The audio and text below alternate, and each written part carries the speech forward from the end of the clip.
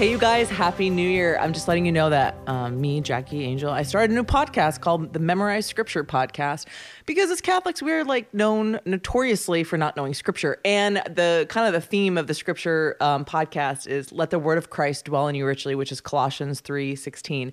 And I just love that. Like letting the word really dwell in us means that we have to memorize Scripture. And when you memorize Scripture, something that I've been doing for, I think since I was 18, when I was a young apostle at a Steubenville conference, they made us do this, and it has changed my life because now I can recall Scripture in all times of my life, whether it's my own personal prayer, times that I'm like struggling, and times that are going beautifully great. I can recall Scripture with my kids, when I'm giving talks, when I'm doing apologetics, whatever it is. Memorizing Scripture is so beautiful. So this is for anybody. This is for moms who want to teach their kids Scripture. This podcast is like super short, 2 to 5 minutes a week. It's a weekly Scripture. There's a theme every month, and every week the Scripture will get more difficult, and then every month it'll reset to like easy. So if you only want to do the easy ones, great. But this is for teachers who want to use it with their students. This is for young adults. This is for Catholics of all ages who just want to let the word dwell in them. So it's called Memorize Scripture Podcast. You can find it on Spotify. You can find it on Apple. If you comment or like it, it'll help to get it more seen, because when I like looked it up, it like didn't even appear. I'm like, oh, it's not even there. So anyways, share it with your friends. You can do this with anybody. And yeah, I hope you enjoy it. Memorize Scripture Podcast. Thank you guys. Hi, welcome to Conversations with Jackie and Bobby. I'm Bobby Angel, one of your hosts, and today I have the great honor of having Sister Tracey Dugas. Welcome. Thank you. It's good to be here. We go back a ways. A little. I know. 2005, I think I was a whippersnapper in college. Yes, you were in college. Second year, and just goofy, not knowing what God was going to do with me, and was discerning the Dominicans, and we met at this big college conference. Yeah. Orlando? It was Florida. Yes. It was Florida. I don't remember the acronym. I don't even know if I think I do. It was SCRC or SC something C. SCCX Something PO CS 590 OC 1080.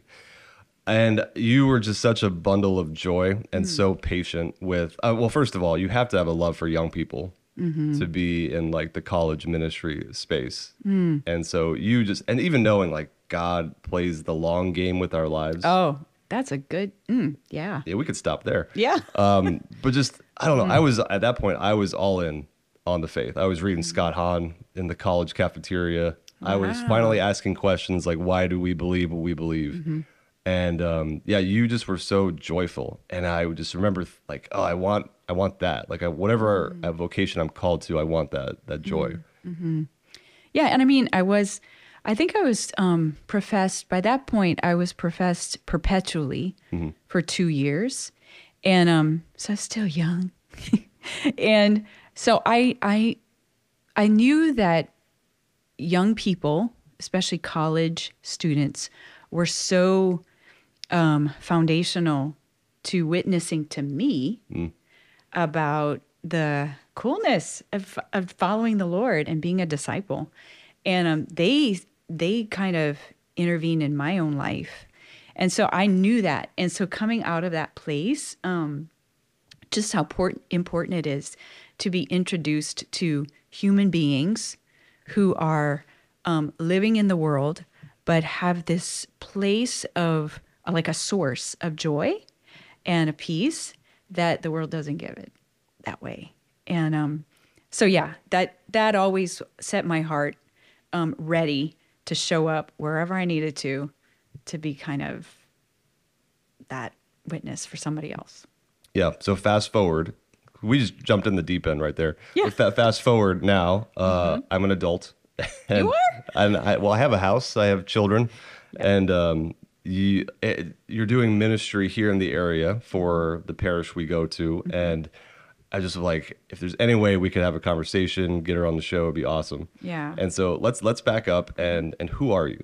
Okay. Sister Tracey, who are you? Who are you? So I was born and raised in South Louisiana, and raised Catholic, but it was just sort of like the thing that Cajuns do. So, and you know, it's so, because it's cultural. It's just who we are. But it was never something that I can say that I had, and I identified with. It was just that thing that we do, and that during Lent is a real drag because you got to do more stuff. But you got all the seafood.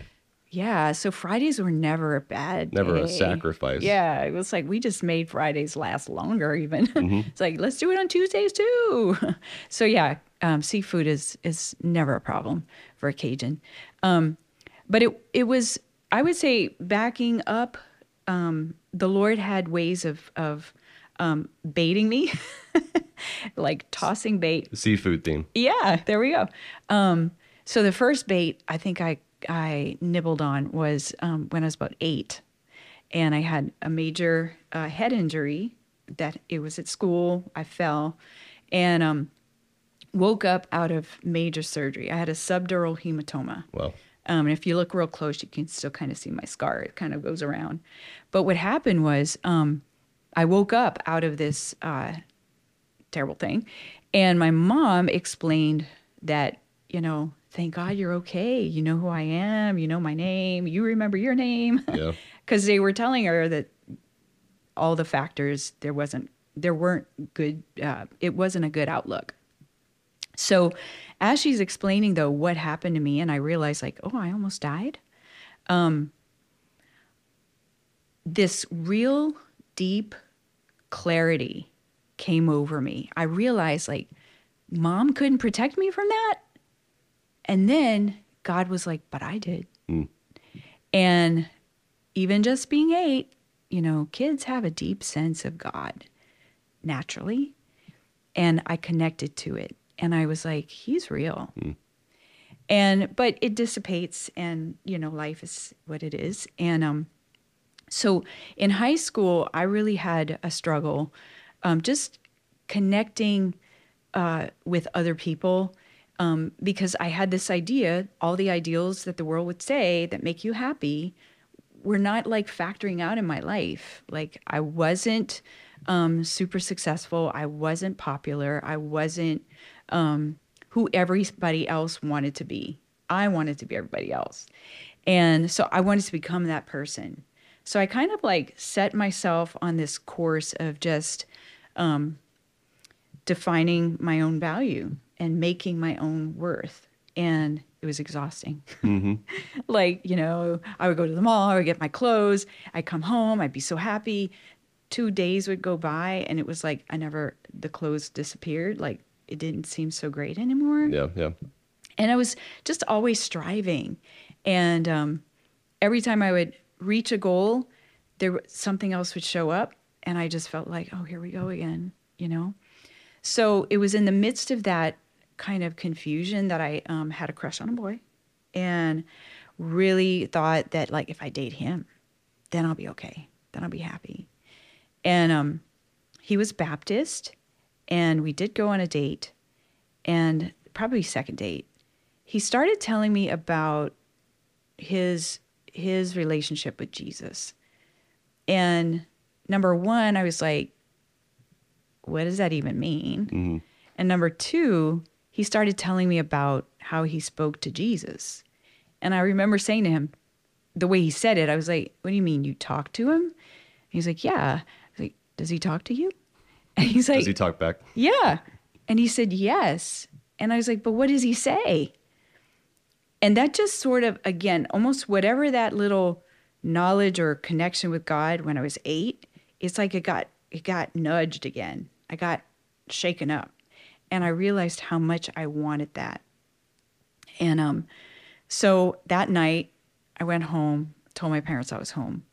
And I went back into the living room. It was pitch black dark. And we didn't have like a coffee table, but we had a big living room. And I remember kneeling in the middle of the floor and going, so I hear you talk to people, God.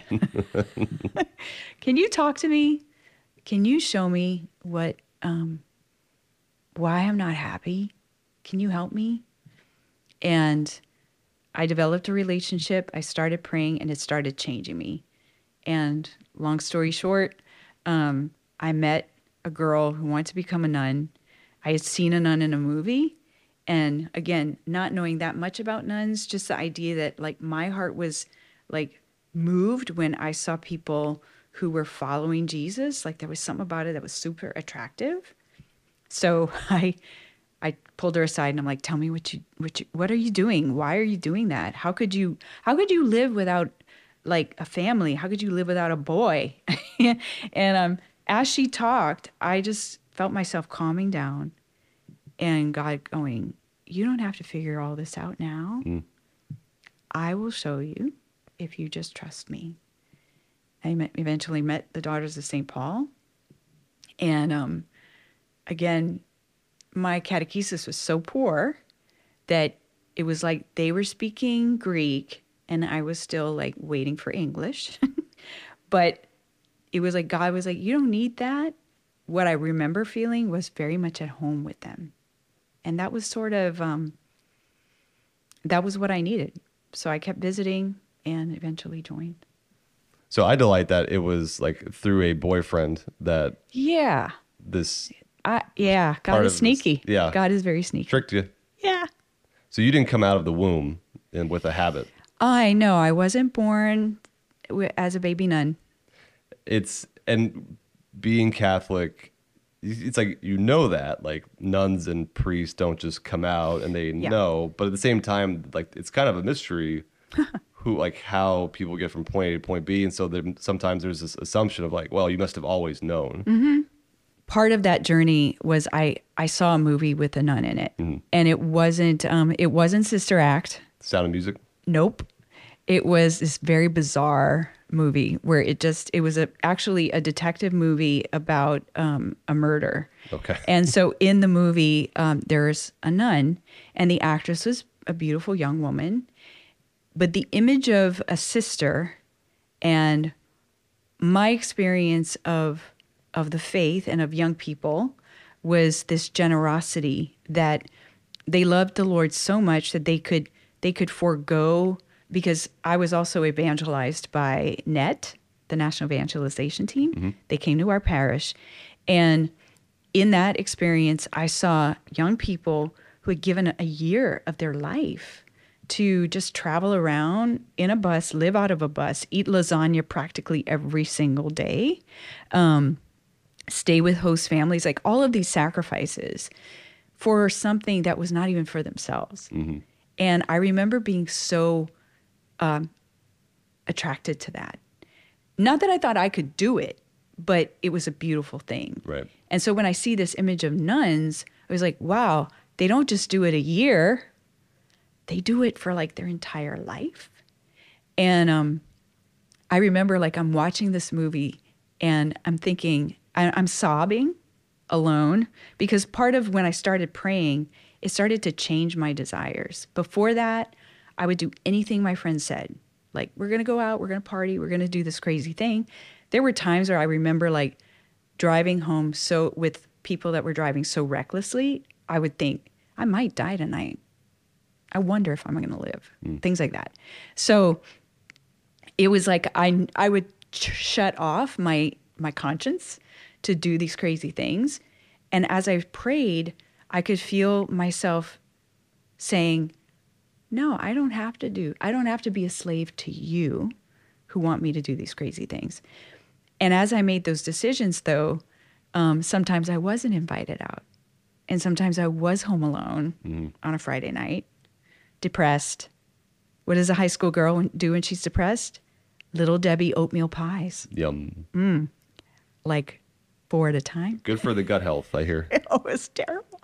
But like, that was when I saw this movie. And I'm sobbing, I'm crying, and I'm like, gosh, I'm so emotional. Why am I so emotional? And I was being touched by the Lord.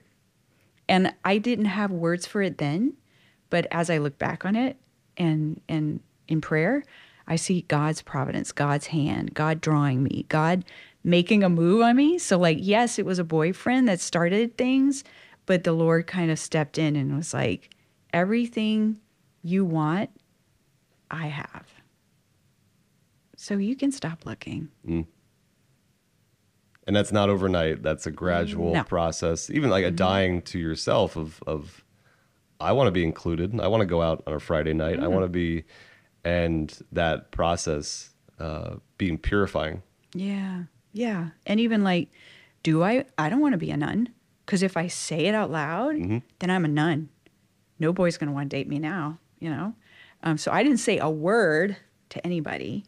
But again, God had this sneaky way of like finding me, inviting me to things where I met a girl who was going to be a sister, talked to her, and then I got invited to go and visit the daughters, and who I had zero idea they even existed.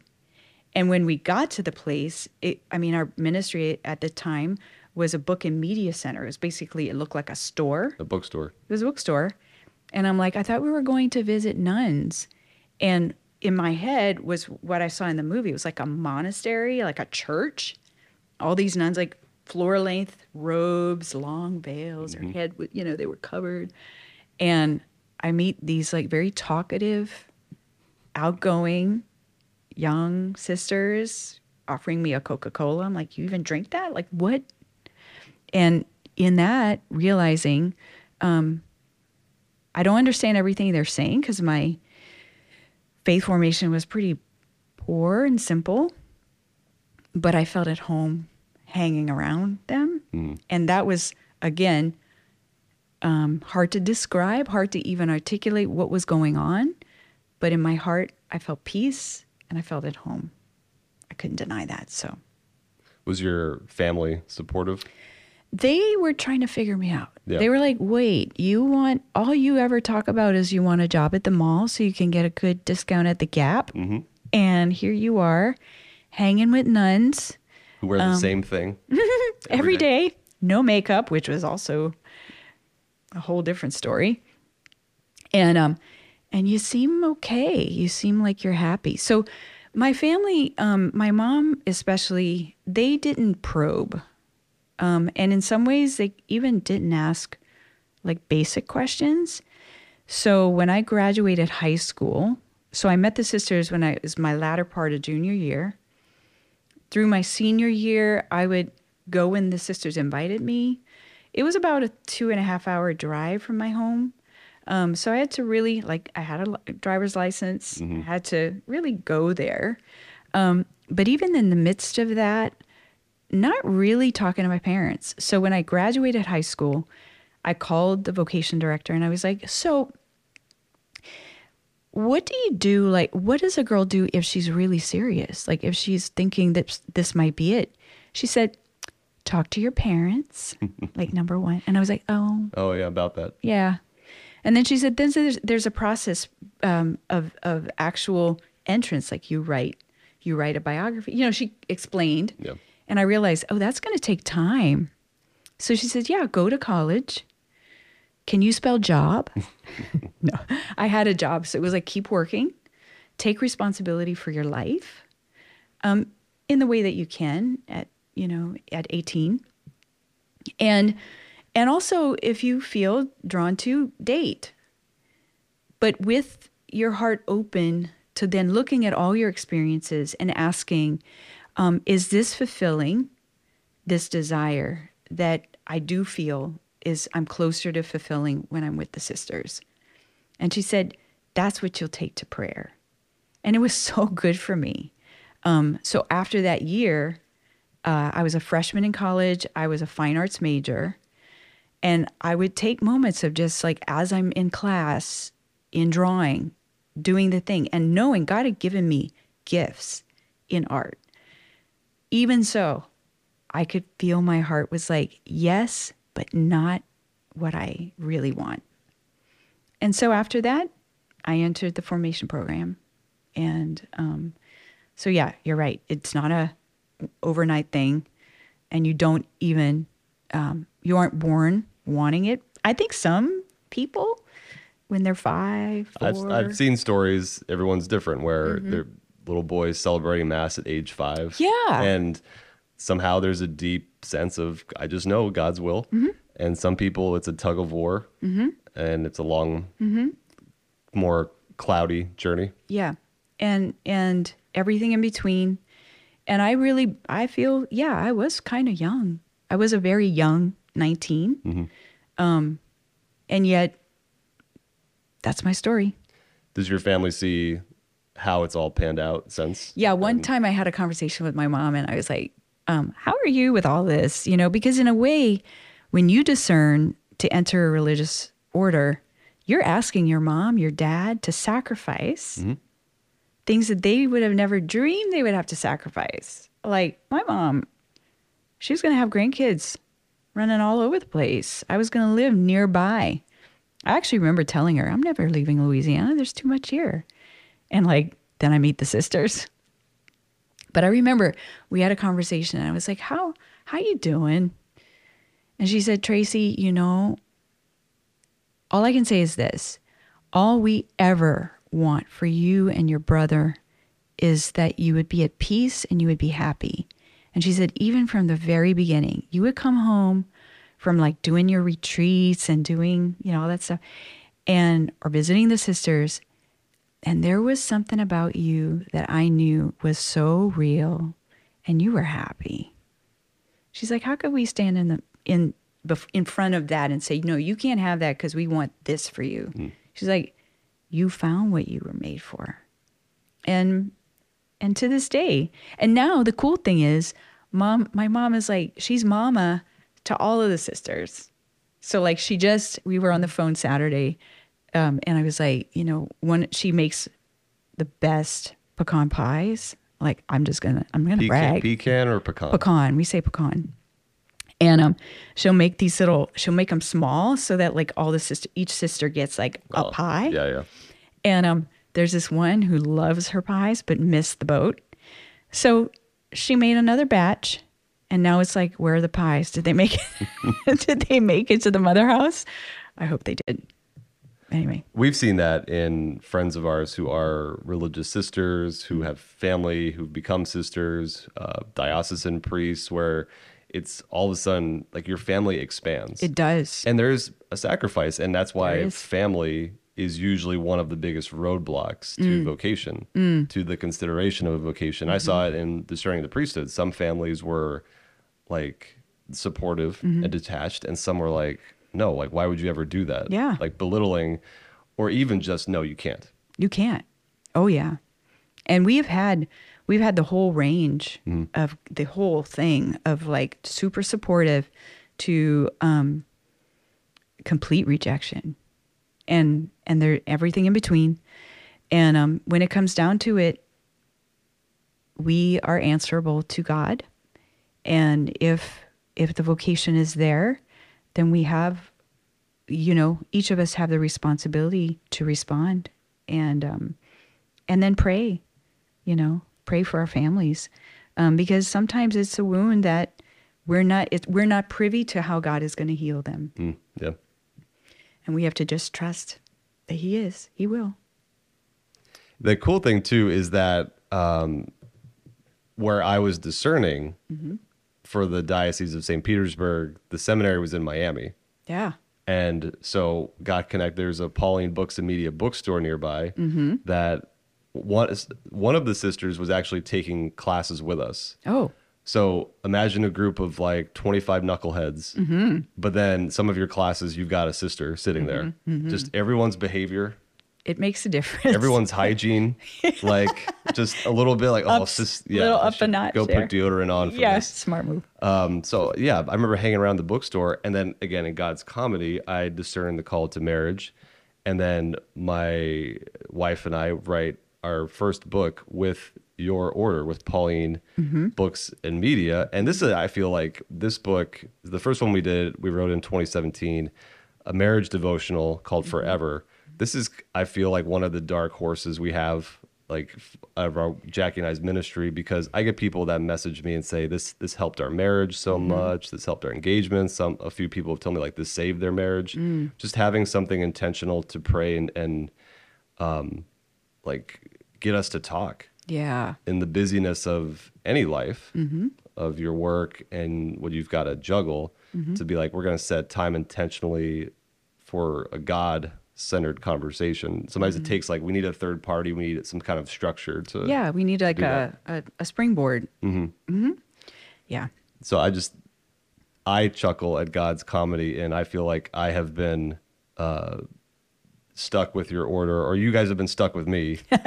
Probably mutual. Yeah, for a long time. Yeah. Thank God. Thank God. I mean, that's the whole thing. It's like our mission is to provide so much to the people of God, as St. Paul would have. Like, he was so passionate about his encounter with Christ that he used whatever means he could to share that, so that those individuals would come to an encounter with Jesus. And, you know, as sisters, we're like facilitators, but we are not the only source. We have to collaborate as the body of Christ. And so it is beautiful how God can kind of make those connections happen. And there, many times it's like humble, like we don't even know what he's up to. Right. And we do our best. We discern step by step, and thankfully beautiful things come of it. And that's also the power of the word, is it's a seed, and the seed, if it falls on good ground, it bears fruit. And our job is to just keep generously tossing the seed of the word. And the good thing about the word of God is it has staying power, especially in a book. Right. You know, some say books are, you know, of a time, but we believe that books are still so viable, so amazing, because they carry treasures and they're hidden. But for those with eyes to see, ears to hear, it comes to them, and it can open doors. Yeah, that's beautiful. So stay tuned. Jackie is going to chat with you next and get deeper into discernment, vocation, all the things. Great. Stay tuned.